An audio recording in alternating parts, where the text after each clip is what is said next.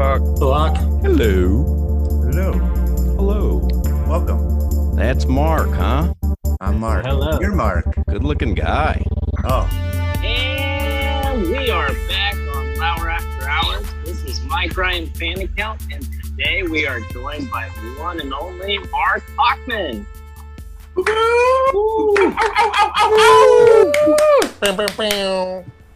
thank you, Marc Hochman, for joining us. I'm Mark at Lebitard Show Fan, formerly known as Mark from Reddit. And we're pleased to have a host of Hochman and Crowder here with us, the original executive producer of the Dan Lebitard Show with Stugotz, the most recent winner of the Best Sports Radio Personality by Miami New Times. So thank you for joining us, Mark. Thank you for having me. Why do you sound so serious? And why This did is the guy very who serious. introduced me have the worst connection of anyone on the Zoom? That's fine. This is very important, this podcast. So we've had a lot of good guests on our silly podcast, believe it or not. Let's see here. Mina Kimes, for example, Jeff Passan, Mike Ryan, you've heard of. But we're really excited to have you here. This is my most excited I've ever been on a podcast in my entire life. And I've interviewed Dan Lebitard. This is way more exciting. So Am I in the Mount Rushmore? you're in the Mount Rushmore of people I've interviewed. It goes you, Mike Ryan, Dan Lebitard. I'm trying to think of some fourth person that What we about Izzy? well, Izzy, actually, we like him. I was gonna put something bad, but we'll say Izzy is fourth. Izzy is great. So before we get started, can you let everyone know where to hear your current radio show, podcast, if they want to hear it live, and also your son's YouTube channel, if you want to plug that real quick, which I know you're very proud of. That's very nice of you. Yeah. My son's YouTube channel, he just started his senior year of high school today. That was day one up in Palm Beach County. It's HOCMAN's Food Court. If you just go to YouTube and search HOCMAN's Food Court, the idea behind it was, first of all, fun father-son bonding. We go to, all the fast food places and rate the French fries or but it's good father-son bonding. But more importantly, it's building his story for his college applications. He's the vice president of his high school's television station this year, his senior year. And so to help build his resume and his story as he wants to go into communications and broadcasting was to create a YouTube channel that actually has, current uploads over a long period of time and has a decent number of subscribers. So it's HOCMAN's Food Court on YouTube. And if you could subscribe, it would be genuinely appreciated. And you can hear the show Hochman and Crowder on 560 AM or 790 AM or on the Odyssey app, AUDACY. Awesome. And I listened today and I laughed out loud in my car during the Amtrak discussion when it was one of your sponsors and you're talking about Amtrak. So you kind of try to organically discuss Amtrak because your sponsor. And I don't know if it was Crowder or someone else who was just basically like, trains are terrible. I never want to be on a train. Their food is god awful. So remind them. The great thing about having Crowder as a partner, he's 100% honest. He is who he is on the air, but he has legit broadcast savvy. Like he's a savvy broadcaster. And every now and then, though, because he forgets we're also a commercial radio show, I'll tell him before a segment starts, hey, I'm going to talk about Big Macs in the next segment. Remember, because I know what he'll generally just try to take the opposite side of whatever I'm saying. And I'll say to him, remember, you don't have to like Big Macs, but McDonald's is a sponsor on the show. So you can say, I would never eat a Big Mac, but man, do I love their fries. Always couch it with something that you're not going to piss off. But for whatever reason, the top of the hour headlines was sponsored by Amtrak, as it's been for several weeks now. And I just kind of organically went into, hey, have you ever traveled by rail before? I thought it might be an interesting conversation. And he just hammered Amtrak. And then I was like, well, but you could have the kitchen car, the food car. And he was like, oh, I would never eat that swill. And I kept trying to throw him this lifeline. Like I thought that he would get it at some point. I'm staring at him. He's right across. I'm staring at him. And then finally, I just had to go. I go, you know that they're sponsoring this particular segment. They're the sponsor of this particular segment. And then he, in the Crowder lovable way says, but I love them. I really do love them. He goes, oh, you thought I was talking about Amtrak? I was talking about that different train line. And then I had to tell him there is no other train line. That's it. There is no other. Then he insulted Greyhound, which is why also does everyone have to be muted? I'm doing a bit here, and I'm seeing people laugh, but I don't get to hear anybody. So many of us. You have to mute. Why can't this be a freewheeling, fun conversation? Listen to our earlier podcast. You'll understand why. Yeah. Why y'all talk all over each other? Yep.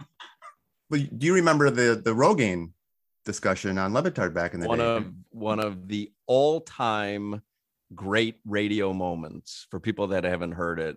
I'm doing a live endorsement, and when I was on that show, I really didn't get any live endorsements because there was Dan and there was Stugatz. Stugatz took everything, and deservedly so, because my name wasn't even on the show at the beginning of it. But Rogaine was looking for an endorser on our show, and I'm the only guy that's bald. And so if people haven't heard it, I'm sure you can hear it somewhere on YouTube, but I'm doing the commercial. So I'm in the studio, the old studios, which you guys didn't see on TV, but I'm doing the commercial and I'm saying, Rogaine, I've been using it for 3 weeks. And spoiler alert, I never used it because I didn't, the thought of rubbing chemicals into my head wasn't like, it just didn't appeal to me. But I'm sitting there and I'm going, I'm using it. And my wife even commented that she's seeing some growth, some hair growth. And I just kind of out of the corner of my eye, I'm looking at Dan through the glass, and he is looking at me, literally going like this. Can't believe that I'm doing this, because he stands on honesty and I believe he said he had six damn hairs is actually. Yeah. So I'm like, what are you looking at me for? And he's like, you've got 6 damn sprouts on the top of your head. And we're cackling at this point, and Dan's saying, I'm so fired. And we thought we were going to lose a big account. And it was a great organic radio moment. Yeah. So before I throw it to other people for questions, I think there's a lot of new listeners to the Le Batard show. Obviously, when you go national, you have ESPN, you're on the airport or everywhere. People tend to tune in and start to like the show. But what I want people to know is all the things you like about Le Batard, I think, come a lot from you, right? If it's not just focusing on inane things, funny sounds that you like, you play over and over again till you're almost sick of them. And then obviously the key to most of the content is to annoy Dan. And I think you really perfected that. If you go to Le Batard show in HOCMAN Games on YouTube, there's 4 hours of the games, which is my all-time favorite bit. So I think people love your current show because it's a lot of the same stuff. If you like Le Batard, you'll like your show. But I think we bring you here as a show of appreciation for what you've helped create, a show we really love. So on that nice positive note, because it's such a nice podcast, I'm going to throw it to Drake, aka Cody Calvary, a fan account for the Chris Cody. Which Drake is the Cody Calvary? Absolutely. Yeah, man. Oh, I love that. What's going on, Hochman? Thank you for joining us, man. Hold on, Mark. Do you want me to go first? Me first? You can go. Guy right there. That's funny. Yeah, man. Dude, the probably half of the YouTube compilation of the I Gotta Tell You and the Roy's Top 10s, those are me from mowing the lawn. Every time I mow the lawn, I play the I Gotta Tell You. Like, literally love that shit, man. So like that stuff started as a radio bit. Like, that was really planned by me and Dan, that he would act as if he didn't understand why we were playing the game, that it was super hacky, but it really did morph into him fucking hating it. Like it became super genuine. Like when he would look down at the show sheet and it was time to play the games, like you could see there was a physical reaction. He did not want to do it. Yeah, it's good, and you can tell the progression. He gets more mad and mad as it goes. Yeah, but so a question kind of with the games, an important question: who was Reggie the car wash guy, and what's he up to now? That was our actual car wash guy at the building. His name was Reggie. He is a terrific guy. Let me read my last text that I got from him. Hold on. I've tried. I think I'm the only person that stayed in touch with Reggie. Oh, when they were having the 50th birthday greetings on the air for Dan's 50th birthday, Reggie texted me and asked me, do you have any ideas for what I should say for that? And I don't even think that I knew that they were having a.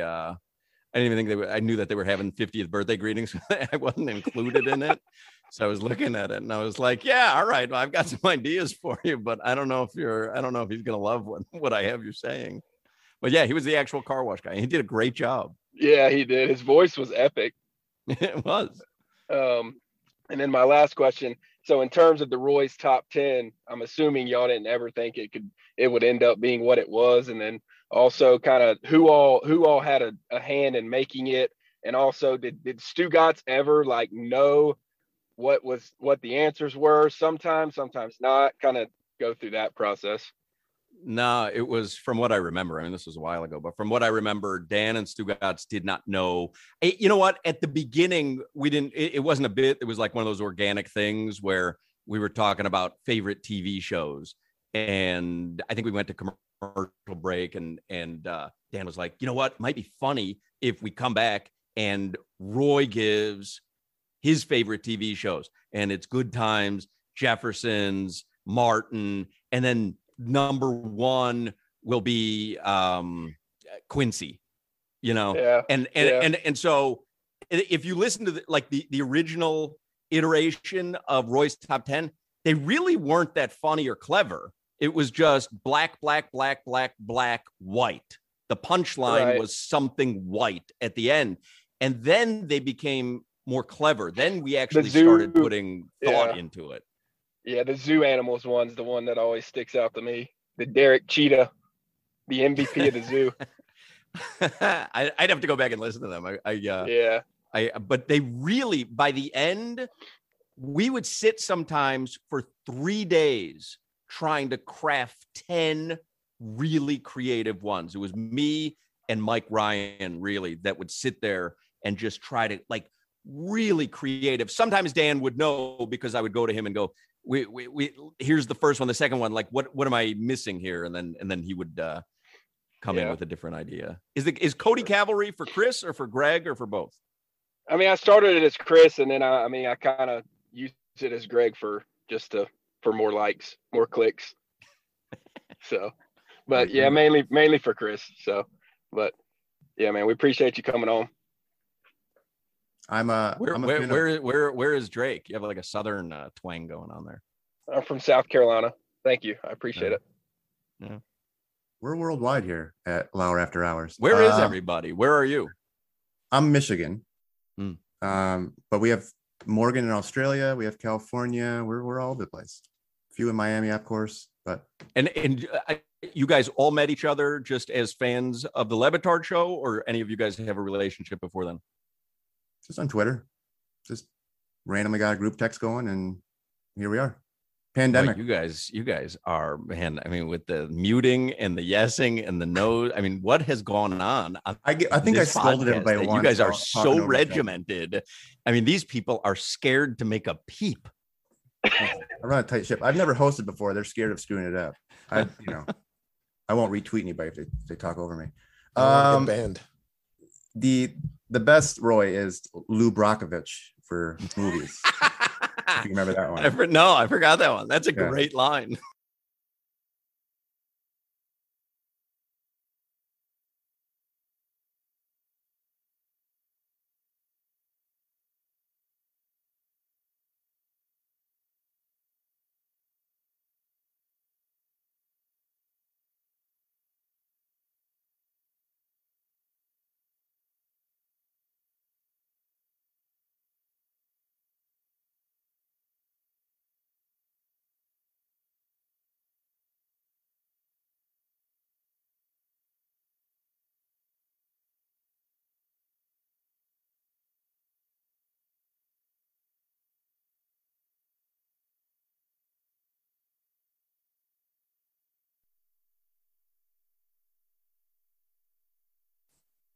Very excited that Flem and M is on there. Hello, Hawk. Pleasure What's to up, see you. Flem? I'm glad I can make it. I'm glad it took a crisis for me to get to meet you, but pleasure. What is your story? A redemption story, I would say. But I was looking for something a little more basic than a story of redemption. I was looking for, I'm here in Billings, Montana. I'm in I'm a huge Dallas. fan of Stugatz. I'm in Dallas, Texas. How close are you to a Whataburger? Oh, literally, it's probably the closest fast food restaurant to me, actually. Oh my God. How are you not doing this from there? Should I do it? Should I just go over there with I would phone? live. Go get some right now and come back. At Whataburger. I would live at Whataburger. I'll go through the drive-thru and you can tell me what to order. This is perfect. Hurry, go get in your car right now. This is how we'll end it. This is how we'll do it. All right. So next we're gonna go to Steve in Bristol, Connecticut. How you doing, Hoch? Steve Arduini. Yes. Honestly, you're the first person that's ever gotten that right in the first try, I think. So I appreciate it. I have a gift. I have very few, but pronouncing names I'm usually pretty good at, but I over enunciate everything. I've been told that I know myself. If I ever hear one of my pre-recorded commercials, like I'm such a gross over enunciator, but I do look at people's names and try to get them right from the get-go. I see you taught Stugotz well.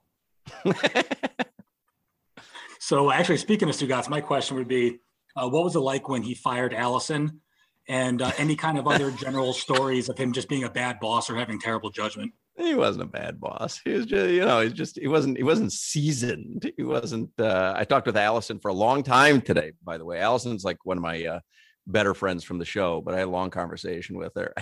The people clapping without me being able to hear the clapping drives me crazy. We love it. I want to hear the clap. Let's hear it for Allison. Woo! Allison! Allison, you good? Allison, Get her on, sir. Yeah, she's good. Get her on for us. Can you get her on the Zoom right now before we finish? So I will. She might want something from Whataburger. He literally just texted me while this Zoom was going on. She owes me, by the way, because someone tweeted her cell phone before on accident, and I found it and I called it out. Really? Yeah, so she should come on and say hi to us. Good looking out. She really doesn't like. It's not a bit. She does not like to be on the air. She does not like to be seen. She doesn't like it. That was. All that stuff was never a bit. That's not her wheelhouse. She is such an expert guest booker that it is crazy. Like people have certain innate abilities, innate skills. She can track down or create an interesting guest out of nothing. But as for Stugotz firing her, so I was in Orlando with my family. We were on a family trip, and can't remember if Allison called me, but I remember for the next hour sitting in the lobby of the Royal Pacific up at Universal Studios, sitting in the lobby of the Royal Pacific, talking with Boog, because Boog was on the station at that point, talking with Boog, trying to figure out how we can get Stugotz to undo this. And like really thinking that, like, this is ridiculous. This is an awful. I can't even remember why she was fired at this point. She must have done something. Obviously, something rubbed either Stugotz the wrong way, or Joel was the owner at that point. Joel and Murph were the two guys running it, and they may have, I mean, when you work for somebody, if you're a manager, you really have to live within their parameters. And if they say to you, this person has to go, you're the one that has to be the bearer of bad news. And that's part of, he was a general manager. Part of being the general manager is the glory of the good stuff. And so I don't really know exactly, but I would imagine that he took one for the team there, just saying that was his doing. And I have a feeling it probably came from above him. But yeah, it was a shock to all of us, because at that point, Allison, we thought was not thought. I mean, she was a tremendous addition to the radio station at that point. She came back for that second go round where she was just with the show. But when I was there, she was really running the entire radio station, and she was doing a phenomenal job. So it was like, it was really, it was hard to comprehend why it was happening and how it happened. And you know what? It was almost like, I guess now that I think about it, Dan and Stugotz, or Dan and Boog, they were, LeBron. And so this was the head coach getting fired without even a heads up to the superstar. And so that may have been why it was even, more dramatic that it happened. Well, appreciate you coming on, and appreciate you getting my name right even more. Why? How come you don't have like a little moniker? I think I'm the only person in this group that's just myself on Twitter. I don't know, but I guess that explains Dan's allegiance to Aaron Rodgers all these years later, the firing of Allison from underneath him. We're going to go to John in Miami, who has some changing stations questions. John in Miami. Yeah. Also, if you want to follow me at Papa John's on Twitter. But my question, so I listened to you on the Le Batard show, listened to you on the morning show with Zaz and Joy Taylor, and then there was a bit of time where I was angry at you for leaving the ticket, and now I'm we've made amends because now you're on Hawk and Crowder, and I really enjoy that too. Thank you. But what I want to know is what transpired there, because I was listening one morning and you were there and we had all the banter between, you and Zaz and Joy.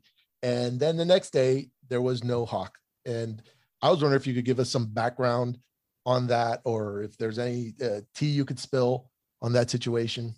No, that was just a regular transition from one job to another. So I had a contract with $7.90 the ticket, and there was a window that there was a clause in the contract that if they wanted to exercise an exclusive negotiating opportunity with me, that they had to notify me in writing by a certain date.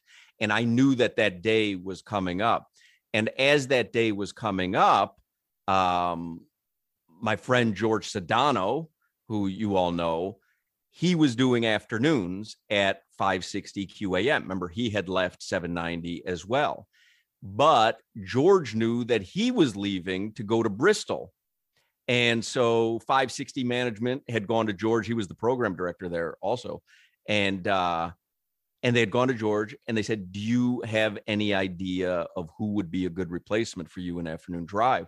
And George called me and he said, what is your contract situation? And I said, well, there's this certain date if they don't exercise their exclusive negotiating right. And I knew that I knew it was going to fall through the cracks because I knew who was in charge of it. And sure enough, it fell through the cracks. And George was also waiting on that date. And he gave the general manager at 560 had tried to get the entire Le Batard show over there years before. So I had a relationship with him because he would use me as the conduit. And he called me, at midnight when they didn't exercise it. And he said, let's meet tomorrow. And they came up with a really good offer because they were looking to replace George, and they were kind of looking to get me off mornings because I was going up against Joe Rose. And Joe Rose never had any real competition in the market. And we were doing a really good job in mornings, and we were starting to steal advertisers. It's all revenue based, really, more than ratings. And so Joe had a double whammy up his sleeve, which was I can take Hawk away from competing against Joe Rose, who was their big money ticket. And also I can fill our afternoon drive with somebody, a voice that's familiar in the market. And so they came up with a gangbusters offer. And I went back to 790, and they actually, to their credit, they tried to keep me. They flew in, they had their programming head from Atlanta, flew in, and we sat down, and he said, even if I can match the money, I can't offer you afternoon drive. You're doing mornings. Dan's on an afternoon drive. I can't, if that's, and I didn't want to do mornings anymore. I hated mornings. I did not like getting up at 4 a.m. And so there was no way. That was kind of like a moment where I was like, there really is no way that they can match this because I can get off mornings. It's better for my lifestyle, better for my family. And so that's how I ended up. And I gave the radio station plenty of notice. And they let me work. And then one Monday they said, we're going to make this your last week. Friday will be your last day. And we don't want you to say anything on the air. And I did on my last segment. On the last segment, I said something on the air. Well, not as salacious as I. What did you say? On the air? I don't think, not everybody knows. I'm curious. Yeah. It was literally the last 2 minutes of the show. And I would normally wrap it up. And I said, by the way, this is my final show. I appreciate everybody on 790 The Ticket. And they screamed at me in the hallway when I got out of that show. They were like, we told you not to say anything. And it was this general manager was a woman that had just started maybe like 6 months prior. I forget her name. And she said, we had an agreement. And I said, I just wanted to say goodbye to people. I mean, I was only going for 3 months. I had a 3-month no compete. But yeah. And then actually it wasn't a Friday because I think Zaz came on the next day and made very little reference to me. It was kind of like, he's gone. Yeah, that's what I remember. Just hearing your voice one day. Yeah, I'll tell you, radio is the weirdest with that shit, and I don't know why. And every time that I've had an opportunity to have a say in it, because I was program director at 790 for a while, and I would always say to higher ups, because we had a show on called The Sports Brothers, and it was a guy named Ed and Jeff Fox, and their contract was up. We decided not to renew them. I wanted to renew them, but the station decided not to.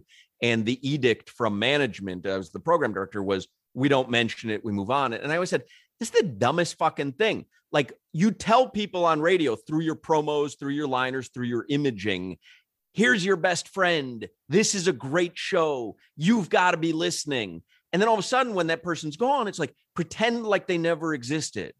And I've never understood the logic. I don't even understand, like, the radio station sometimes are like, are we acknowledging that we made a mistake by bringing them on in the first place? Like, I never understood that part of it. And I think that part is almost like a dinosaur relic of radio. I don't think that exists too much anymore. Like, to pretend somebody just doesn't exist anymore. I don't think many stations, maybe smaller market stations, do that, but it is a weird trait from radio stations. All right, good. I thought it was going to be more salacious than that, but I'm glad so you guys are amicable with everybody, everybody from back in the day with Zaz, and I've never had another word with Zaz. We've never spoken to each other again. I don't have a good relationship with him. Oh wow, okay. Yeah. I said corrected. Yeah. And he does the show before me now. We change studios every day, and I literally, since that day I signed off, have not said a word to him. Oh. If I may go down this line, how about Joy? And Joy, I talked to. Joy's great. Okay, fantastic. All right. And you like Hall & Oates? Which one? The guy with the mustache? Or, the beautiful black mustache. I'm actually going to see them in September at the Hard Rock. Very excited. Nice. Squeeze is opening for them. I mean, which one do you like better, Hall or Oates? We're doing the bit here. I don't even remember how the bit goes. Oh, okay. I was hoping you would do the bit, but that's all right. I'll be happy to do it, but you got to give me a little reminder. This is a deep cut. I didn't even know what he was talking about. He goes, should I ask the Hall & Oates question? I go, I don't remember this at all. That is a deep cut. I like that. A deep cut. Anyways, all right. Well, maybe we scrub it, maybe we don't. But I enjoy. No joke, John. That was. There were several really memorable moments from Hochman and Zaslow. That's the one that's referenced the most, the Hall & Oates bit. The Honey Boo Boo interview is another one. I don't know if you heard that one, but the interview with the Honey Boo Boo mom, that is an all-time banger. But that Hall & Oates bit is referenced to me still to this day, at least once a week. Fantastic. I love you on the radio. Thanks for coming on with us, and I'll be quiet now. Thank you. Papa John's on Twitter, everybody. I might follow up with that. That was great. Next we go, Jeanette over in California with a question here. Yes. Actually, I have two, if that's okay. Who are you? Like, what do you go by on Twitter? Jayher17, JAYHER17. No Levitard related moniker. No, I started the Twitter before I started listening to the radio show. And Gotcha. It's I don't want to change it. Lack creativity in that department. All the good names are taken anyways. I can't compete with Cody Calvary or Levitard show fan, you know. Yeah, mine's real original. Understood. So along that line, I wanted to ask, my first question is, what is something that either professionally or personally that you learned from Dan and Stu, all those years that you worked with them, that you still apply either in your, as a continuing your career in radio or outside of radio? I would say from Dan, because you don't you don't learn the same lesson from the both of them because they are wildly disparate personalities. But one could Dan, one is probably like a do, and the other one is do not do underline exclamation point. No, Stugatz is, I talked about my current radio partner being a savvy broadcast pro. Stugatz is as savvy as they come. I mean, literally as savvy as they come. And it took a while for him to be appreciated for just what he meant to that show, even to Dan. And I'm glad that that's where they're at right now. And I think Stugatz probably is flexing a little bit now, from what I understand. But from Dan, really, I was a radio guy. Dan wasn't. Dan brought me onto the show. We were friends in college, and brought me onto the show when he started it on 790 because I had radio background. I worked at the campus radio station at University of Miami, and when I graduated, I went right into radio. I was a music DJ though. And when Dan called me to be part of the show, what did I learn from him that I still use to this day? Sports is not this cathedral that cannot be poked and prodded at, made fun of. And I think what a lot of radio hosts, myself included, thought was, if you make fun, if you make light of the industry, and the industry being sports and radio, if you make light of it, you're devaluing yourself. If you say that interview was no good, you're devaluing yourself. And I didn't have that mindset. My mindset was the robotic radio mindset, which, by the way, if it wasn't for Dan, would have kept me in the Fort Pierce, West Palm Beach market, making $26,000, playing Taylor Dane and, showing up at the car dealer for $50 and, in the t-shirt that the radio station told me to wear. Like, Dan opened my eyes, but Dan changed not just Miami radio, but sports radio. He really did, because what he said was, a lot of this stuff is silly and you don't have to apologize for it being silly. We all know it's silly. That's how the Suey started, which I don't think they do anymore. Do they? Do they do the Suey? I don't think so. I don't think they've ever done Suey. So I think it used to be at the infancy of the show. If something, are you fucking around, Fleming? Yeah, I lost the Suey last year. He's been nominated for one. He's just being an asshole. No, not the Suey Award. Oh, you mean we used to Suey? Sound. Yeah, we used to Suey guests. We used to play. Uncle Luke, right? Playing Suey. It was Uncle Luke saying the word Suey. We had done an interview at the infancy of the show. Uncle Luke came on and he was explaining to us that Suey is a derivative of sewage. If something is bad, it's Suey. It had nothing to do with radio. We were just talking about something. We learned a new word that day, and we isolated Luke saying Suey, and Dan decided that when an interview is going poorly and we have a guest on, instead of pretending that this interview was great and everyone listening is enjoying it, we'll just fire off the Suey kind of subtly in the background while a guest is talking. And it doesn't matter if it's Chris Mortensen, and it doesn't matter if it's Terrell Owens. If the interview is typical radio pablum, fire off the Suey, and that's our signal to listeners that we know it's as bad as you're thinking that it is while you're listening in your car. And so that was but that's what I learned from Dan. It was like, so we do this interview once. I've told this story a million times, but we do an interview, and when the interview's over and we hang up with the guest, and Dan's still on the air, he's wrapping up the segment, and he's like, man, that interview was bad. I am sorry. That was boring. That wasn't worth anyone's time. And I'm behind the glass going like this. No, you don't say that. Don't say that. And we go to commercial break. And I mean, it seems so obvious now, but he goes, why were you trying to stop me from saying that the interview was terrible? And I was like, because you don't say that. Like, you don't acknowledge. And he's like, but did you think it was bad? I'm like, yeah, it was terrible. And he's like, does anyone in the studio think that that was a good interview? No. He's like, don't you think the listeners know that it was a terrible interview? I'm like, I guess so. He's like, so why can't we say that it was a terrible interview? And I'm like, I don't know, but you just can't. And he's like, well, I am. And it was so revelatory. It was so eye-opening. And then it was even like, we had a great interview. I don't know who was with this. I'm literally within the first few weeks of the show. Great interview. And Dan said, that interview was great. Like, what should we do with it? There were no podcasts at that point, by the way. There was no on-demand listening. That interview was great. What should we do with it? And I was like, well, what do you mean? What should we do with it? And he's like, well, how do we repurpose it? I'm like, well, you don't. It's like, we did it. It was great. It's over. And he's like, so it just disappears into the ether? And I'm like, yeah. And he's like, but we have it. Like, it was great. We have it. Like, let's play it again. And I was like, yeah, but you don't play an interview again. He's like, why not?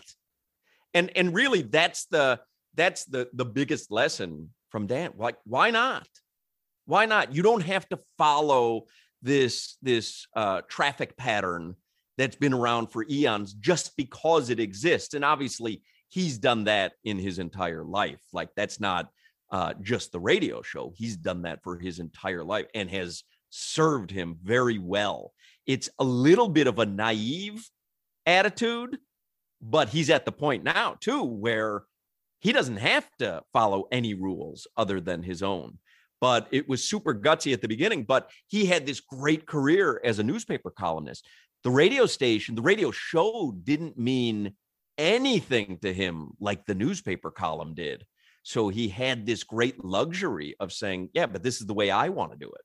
I don't care if nobody else wants to do it. This is the way I want to do it. And if you don't want me to do it this way, I just won't do it. I won't be on the radio station. He never signed a contract. You guys know the story at the beginning. He never signed a contract for a while because he wanted to make sure that he really enjoyed doing it.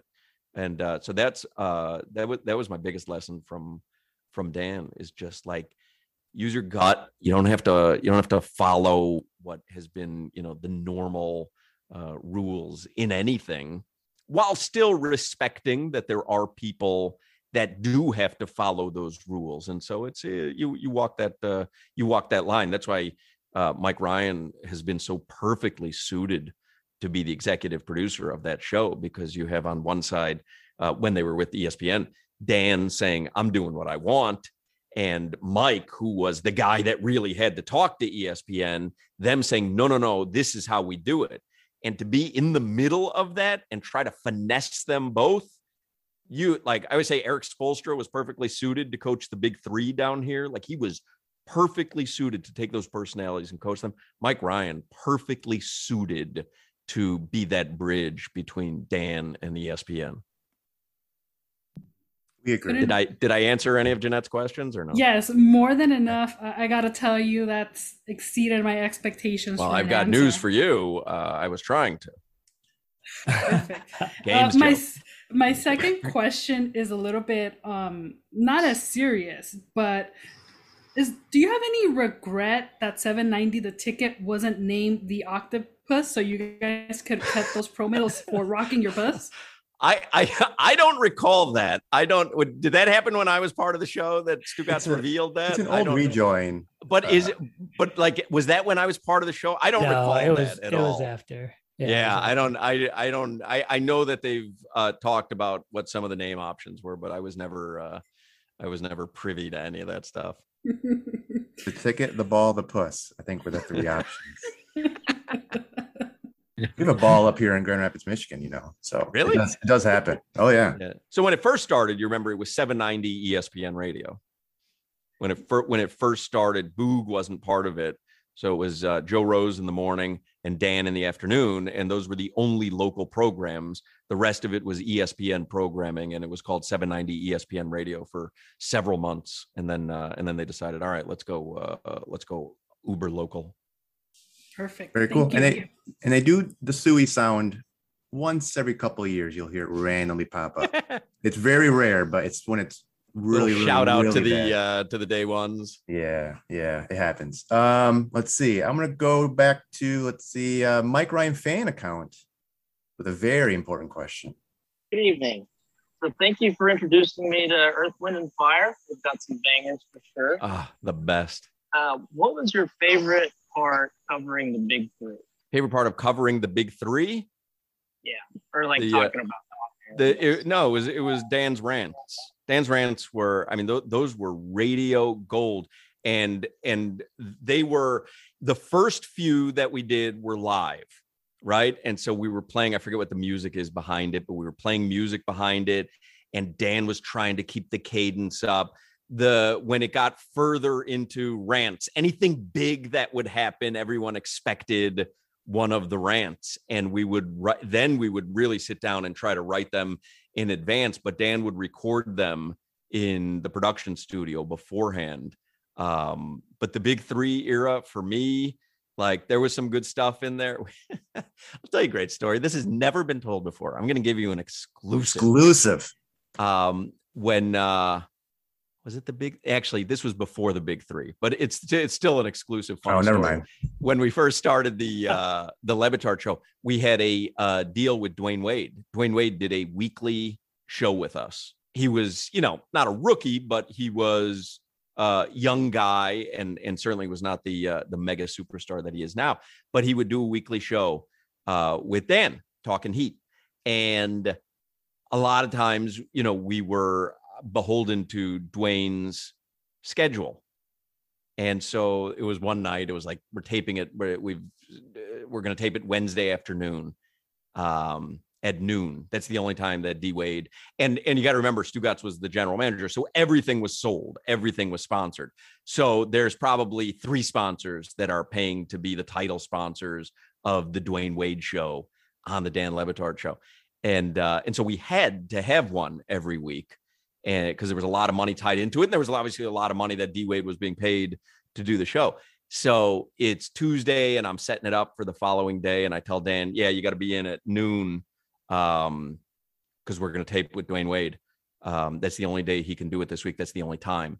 And Dan was like, I can't be in tomorrow at noon. I can't do it. He was writing something for the Herald, whatever it was. He couldn't be there. So we went into the production studio that night, and I just had him record about 15 questions. And then when I got Dwayne Wade on the line that the next day at noon, I said, all right, D, there. All right, we're going to tape this. Don't forget, we're going to air it tonight, probably around 5:00. Let me patch you through with Dan. Dan, go ahead with Dwayne. And I fired off the first question. Hey, Dwayne, what do you think about that Knicks game last night? Wade gave his answer, and then based on his answer, I had like these 14 other questions to choose from. And so we interviewed Dwayne. I guarantee you Dan doesn't even remember that, but we interviewed Dwayne Wade with pre-recorded Dan questions without telling Dwayne Wade and making it sound as if it was a live interview. What's the one thing Atlanta has to do to win the Super Bowl? What's that? No, they did a similar bit on the show just recently where they just kept repurposing the one question about a Super Bowl that happened 5 years ago, kept re-asking that question. Funny. So in short, that was just a badly timed show reference by John. It's probably a good time. It's not bad for you guys because you all listen. No, yeah, that was bad. Thanks, Steve. I needed an ally there. Before we wrap up, I'll have one more question. So, that's it. We're done. No, wait. There's Flem here. Are you? Okay. Ask your question. Flem and M. Are you mad that I answered? There's 2 more questions. I know there's 2 more. Well, that's it. Just there's 2 more actually 2 more questions. from me. We're gonna scrub this whole last 3 minutes. No, we're not. We're actually going to include the part where I apparently put a free Zoom link up here and limited y'all to 40 minutes. So all this will stay in. Is that why this is ending? Because you don't have enough Zoom time? Oh, no, we have time now. The first time. Yeah, it's a whole thing. It'd be weird to explain to you now. And it's Mark's fault. He fucked it up at the beginning. So yeah, if I'm not hosting, I try to sabotage a podcast. And even when he's not, even when he is. 2 things, actually. How is Roy away from the show? It just socially, and I mean that because it seems like he looks more vocal in still pictures than he does as I watch him in videos. And that's not like a slight at him. It's just, is he somebody else away from the cameras and lights and show? Oh, don't think he's someone else, but it depends who he's around. He's one of my oldest friends on the show, and he and I are still close to this day. I talk with Roy a lot. We went to a Marlins game a month or so ago, and we'll go to several Panthers games throughout the season together. He and his wife and Claire have gone out to dinner numerous times with me and my wife, or come to the house. A lot of times if I'm having friends over to watch a game or a big event, I'll call Roy and he'll come sometimes. If he's comfortable around you, he's fun as hell, as quick to laugh and laugh uproariously as anyone. But if he doesn't have that kind of relationship with you, then he's the Roy that you see. But as when I first met him, that dude was so tightly wound that Roy, when I first met him, makes the Roy of today, look like a wild and crazy guy, timely 70s reference. Physically impossible. But he's got a great dry sense of humor. He's one of my favorite guys to be around. No, and I knew you were close friends, or at least I assume so, because the internet said y'all were. So that's why I asked. Well, if the internet said it, yeah, for sure. That's the way I live my life, unfortunately. Second question is, does your mind ever stop as a producer? Because I feel like at some point, like everything that happens goes through a filter of, is this potentially content, before it goes into being nothing. Yeah. So does your mind ever stop? No, never. And it's still to this day, even hosting the show, everything runs through the prism of, is that good content? I had a weird incident last night. I was in my kitchen. My cell phone was in my pocket, and I heard that unmistakable FaceTime ring. It has that odd, that's not a bad impersonation I did there, by the way. Great. That's a pretty fake. good limited fake, huh? Oh, limited fake FaceTime ring. I'll write it down. But I hear this in my pocket, and I immediately just thought it was my son calling me from the other room. We'll FaceTime each other now and then. He wants to show me something on a screen or whatever. And so, but somehow in my pocket, I butt dialed or thigh dialed a newscaster in Miami, Donovan Campbell, a sportscaster in Miami, Donovan Campbell. And he answered it. But this all happened while it was in my pocket, right? So I hear and I ignore it because I was literally standing at the sink washing dishes. So I'm doing this, and I think it's my son. So, and he's, right down the hall. But then I hear this voice, Hoch. So now I realize, what the fuck is going on here? I pull out my phone, and John, you're the one from Miami, John. You probably know Donovan Campbell. He's a sportscaster on Channel 7. Sure. He's on my FaceTime, shirtless. What do you need?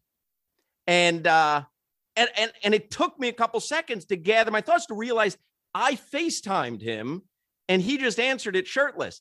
And as quickly as I had done that, I thought to myself, what great content this is. So I screenshotted it real quick. It was the first thing that went through my head was, holy shit, what an amazing moment. Donovan Campbell's shirtless. I'm washing dishes, and we're FaceTiming. And so I screenshotted it so that I could turn it into content. So no, your mind never stops thinking about everything is run through the prism of content. There is not a worse person to accidentally FaceTime shirtless than a producer or somebody in radio, apparently.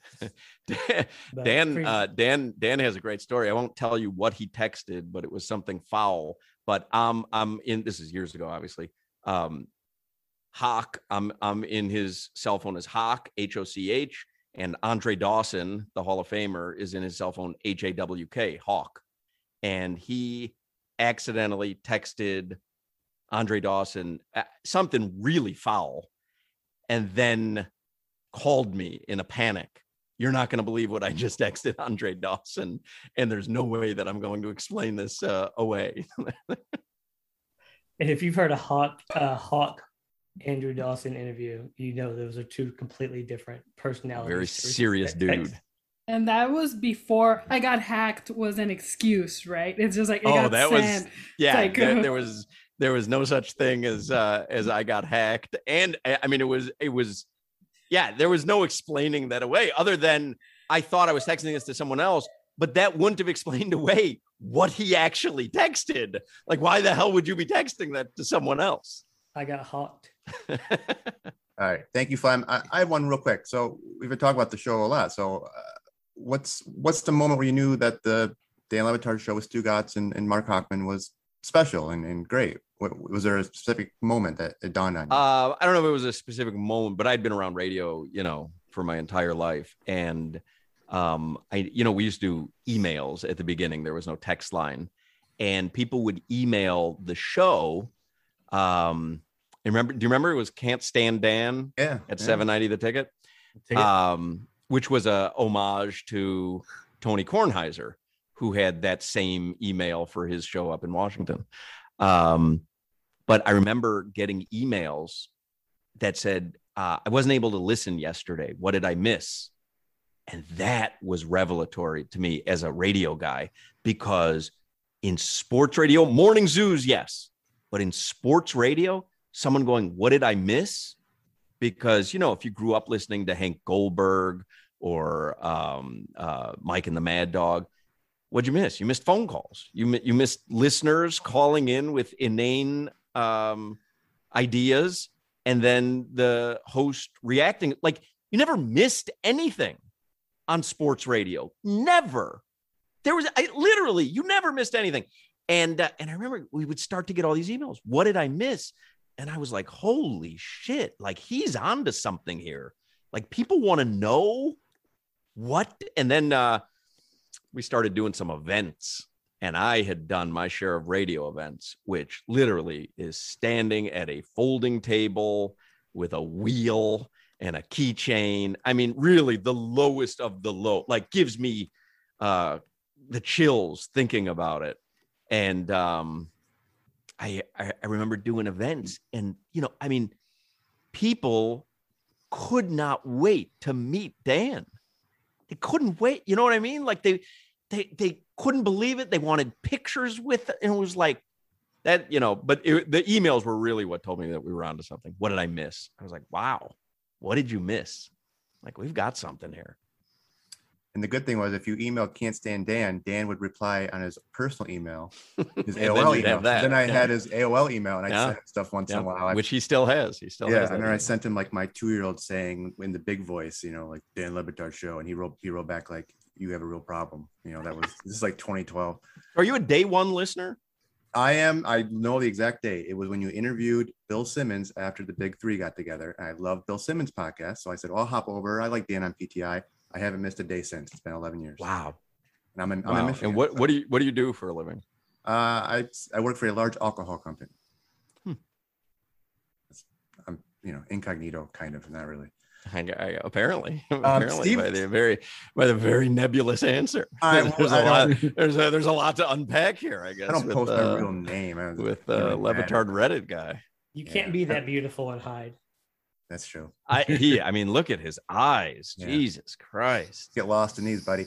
Steve was going to ask your worst radio remote. And I'm just going to ask it for him, since you mentioned how bad radio remote. The worst Dan Le Batard show radio remote? Or whatever in your life, I guess. What made you the most sad? Well, the worst one that I ever did when I first started radio, and I graduated University of Miami. My first job, the first place I got hired, was in Belglade, Florida. And Belglade, for those who know, it's on Lake Okeechobee, which is in the middle of Florida. I was able to live in West Palm Beach, but I would drive out every day. And Belglade is a small little town, but there's smaller cities that are, what they call the lake communities. And, I was this naive 20 or 21-year-old kid. I'd grown up in the suburbs of Chicago and then went to University of Miami. I was a fairly sheltered kid. And I get out to Belglade, and it's a whole different lifestyle. Like, it's a whole different world, and that's great. I'm learning. And they tell me one day, and I was getting $50, to do this. $50 for 4 hours, by the way. $50 for 4 hours to take the radio station van on a Saturday to Moorhaven, Moorhaven, Florida, which is a tiny community on Lake Okeechobee. And it's the Swamp Cabbage Festival. And I didn't know what swamp cabbage was, and I didn't know what Moorhaven was, but they said, here's how you go. You just drive around the lake. You'll get to Moorhaven. You'll get to the Swamp Cabbage Festival. And I pull up to the Swamp Cabbage Festival, and the theme for that year's Swamp Cabbage Festival, is on a big sign, on the, that's on, 2 posts as you drive in. The theme was, if the South would have won, we'd have it made. Jesus Christ. All right. I love it. Yep. And I was like, where the fuck am I? Like, where the fuck am I?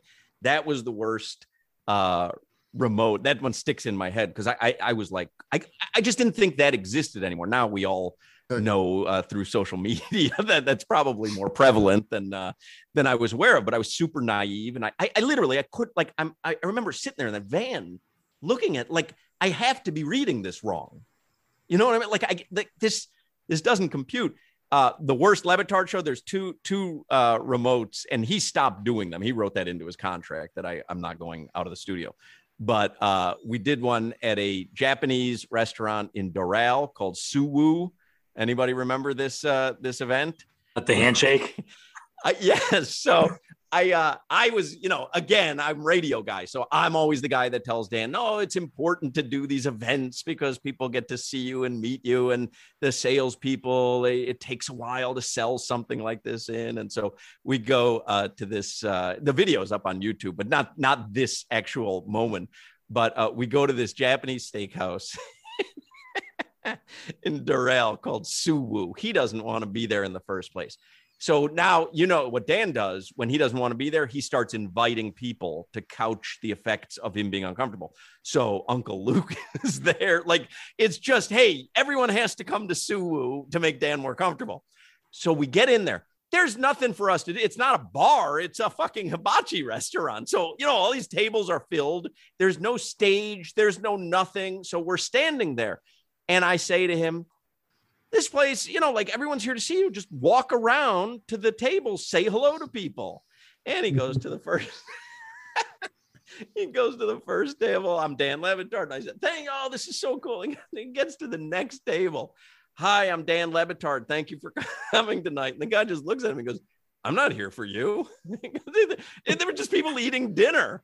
And I mean, Dan wanted to melt. And I knew that it was going to be taken out on me, and probably deservedly so. But I knew that I was going to have to spend the next 2 hours just, patting his back. And it's not as bad as you think it was. I don't I don't think it's as bad. And then we did one when David Sampson first started on the show. We had done a couple movie screenings. We had rented out theaters.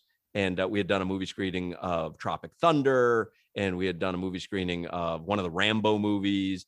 And honestly, Terrell Owens, we invited him to one. He showed up. Remember when the Dolphins drafted Reagan Mawia? He showed up. He was this viral sensation because he bursted through the door. So we did these movie screenings, and they were packed. People would be lined up 2 hours. We always did them at the Hialeah Movie Co. because I knew the general manager of the Hialeah Movie Co. So he would set aside a theater for us. And people would line up because obviously there was limited seating. They'd get to see the movie for free, and we would entertain them as much as we could before we'd have a microphone in there. We'd entertain them. We have David Sampson on, and he's doing his movie reviews. And this is like the beginning of the David Sampson stuff. And he's doing movie reviews, and we decide, let's do a movie screening with Sampson. And he chooses the movie. And he said his favorite movie was this little known horse racing movie called The Long Shot. I think Richard Dreyfuss is in it. I may be wrong. So we set up this screening for David Sampson, The Long Shot. And we had all these successful movie screenings. And we get there after the show. And if I tell you there are 15 people there, I'm being generous. 15. Dan's already got the flop sweat going. He hates the movie screenings. And I will never forget, there was, the big curtains and the screen.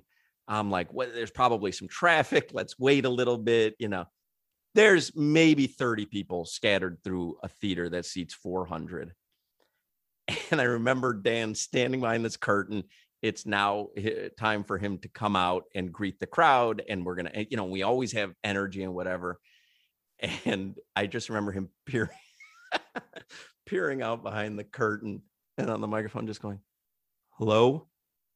And it's just, it's just silent. And you guys know Dan at this point, like he doesn't like that really man, I mean, all I had the entire night for 3 hours on the phone was, how do we prevent something like this from ever happening again? It was just, and I'm just like, yeah, it sucked. It sucked. I know we that won't happen again, but that was the worst. I think that was the final straw for him on doing events, unless he was certain that there was going to be a good crowd. Then we started making sure that there'd be a good crowd. If you remember, we used to do a lot of events at High Lie or Quarter Deck, and the gimmick we did was we would print a limited run of T-shirts, and I still have them all. But the only way to get a T-shirt was to register via Can't Stand Dan at 790theticket.com in advance. And the first 200 people registered, we would keep their name. And then when they would get there, you were able to pick up your free limited edition T-shirt, whether it was from Quarter Deck, whatever. And it wasn't just to give out T-shirts. It was to guarantee that at least 200 people were going to show up to the events, because everyone wants a free T-shirt. Especially fans of this show. Well, we appreciate your time. We're going to wrap up with Lou in sales for his question, and he'll sign off for you. Yep. All right, Mark. I'm a Levitard fan because of Stugatz. So I want to know, when did you realize Stugatz was Stugatz? And I want like just a good story about Stugatz. Like, just like where Stugatz is like, earlier, the worst Stugatz story you got. I don't know. I got to think about that. You can give us more if you want. I'm pressed. Stugatz is Stugatz. There's no question. He has zero hesitation to put his arm around you, tell you how much you mean to him. And, but there's no truth behind it. There may be truth in that very moment, but a lot of people, I'm always worried about being hypocritical about something or being less than genuine about something. He doesn't have those worries. It's a unique character trait. I don't know if I have a million Stugatz stories, but now I feel like I'm on the spot to come up with a good one. How about like when you with the first, when you realize like, oh, this is Stugatz is Stugatz. Like maybe is there that story where you realize? It became like all the stuff that I think that they've talked about on the show. It became pretty obvious. I like the messages that are popping up. The stuff that he would do on the show. Hey, we have to go to Cafe Martirano. Let's set this up. Let's go to Cafe Martirano. And 2 years would pass.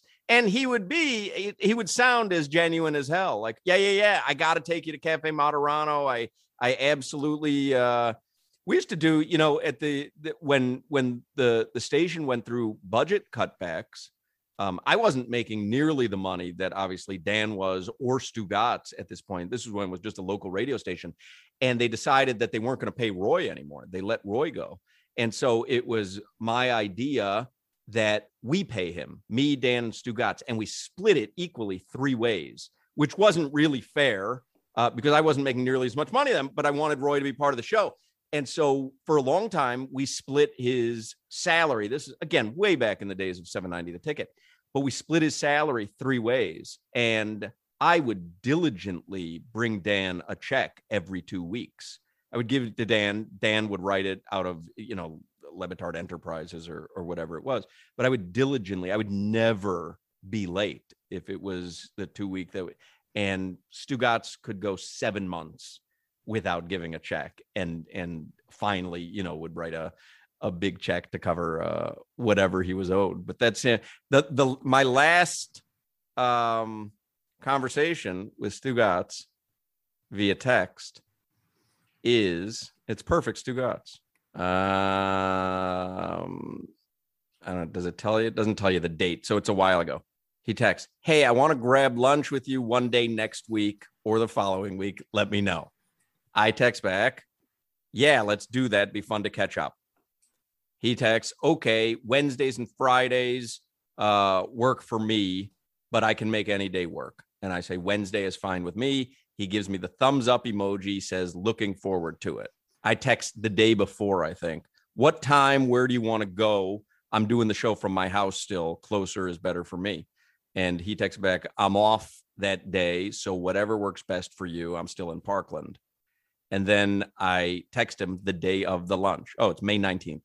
I text him the day of the lunch, May 19th. What time do you want to meet today? This is about an hour before the lunch. Hey, apologies. Taping Kevin Love with Dan at 12:15. Possible to do next Wednesday or maybe over the weekend. So I write, yeah, I'm good any day until I start going back to the studio. I'm probably going to go back to the studio after Memorial Day. He writes, okay, and the show starts at 2, right? And I say, yes. And that is the last that I have heard of from Stu Gatz since May 19th, when he had to cancel on lunch, couldn't wait to reschedule. And then since May 19th, I have not heard a word. Everyone and I love him. Cameo from him. Who would buy that lunch, by the way? That's a good question. I mean, he should. It's always based on who has more. Lunch on Mark in Moss, Miami. Hey, Lou, do you have anything to show him, or what are we doing here? I do. So, yeah. So, Mark, normally the other guy, Crispy, he leads it into it. But so, I for see. being a guest, yeah. My first time hosting. I didn't do the thing. Yeah. So how come you don't host? We have a better guy. A couple better guys. Yeah. Well, how come he couldn't be here? He doesn't like you. His birthday. It's his birthday. Why did I get the fill-in host? How dare you? I think I'm doing a great job. I got invited to the Anthony Anderson Jimmy Kimmel show. He's like, we've been asking you for 3 months to come on this podcast. You were just dodging me. Speaking of dodging texts, you refused to give me a date. So let's not. No, I didn't. But I didn't dodge your texts. I just I really do, because I do 4 hours a day. I don't do I've done 2 podcasts in my entire life, and I get asked all the time. Everybody just wants to know Le Batard show stuff, and that's fine. I love talking about it. But I've done 2 podcasts in my entire life. One was 5 Reasons, when Chris Whittingham was part of it. Whittingham's my best friend on the show. He and I have lunch every other week. And then this other podcast was somebody that works at the radio station that was doing them. I honestly don't do podcasts. This is fun though, because I would say most of you guys really know the history of the Le Batard show, which is fun because I could talk about that for hours. Do you buy Chris's lunch? I do. He has Making never sure I'm holding you accountable for. He will tell you. You can ask him. I never allow, and I take him and another friend, and I never allow them to pay for lunch. It's my prediction that he's gonna be super famous someday. Chris Whittingham. I have said for 5 years he is Mike Tirico. Yeah. He has such an ability to broadcast any sport in a professional manner, and I really. I really believe like he will be one of the major sports broadcasters of the next 20 years. Like, he's that good. So now I'm going to do the professional thing and toss it to Lou by saying we like to give all our guests a special gift for thanking them for joining us, especially you, who doesn't do many podcasts. So Lou has been in his studio crafting your gift during the interview. So really, I'd like to show Mark what you have for him. Does he have an embroidery machine? Yes, I do. I do have an embroidery machine. So at the beginning that's why I was on. Oh, is that really an embroidery? Yeah. So it's really loud. So we got you I don't know if you can see it, but it's Mount lighting's Rushmore. really bad. And it says "Me First." That's excellent. Oh, so, I can't wait. I have a tear, one single tear running down my cheek. I don't know if you can see it with the lighting. I can. We'll get your information. We'll get that over to you so you can wear it proudly. Very excited. Did I deliver? Was this worth anybody's time or no? This was really good. All right. You should be proud of yourself.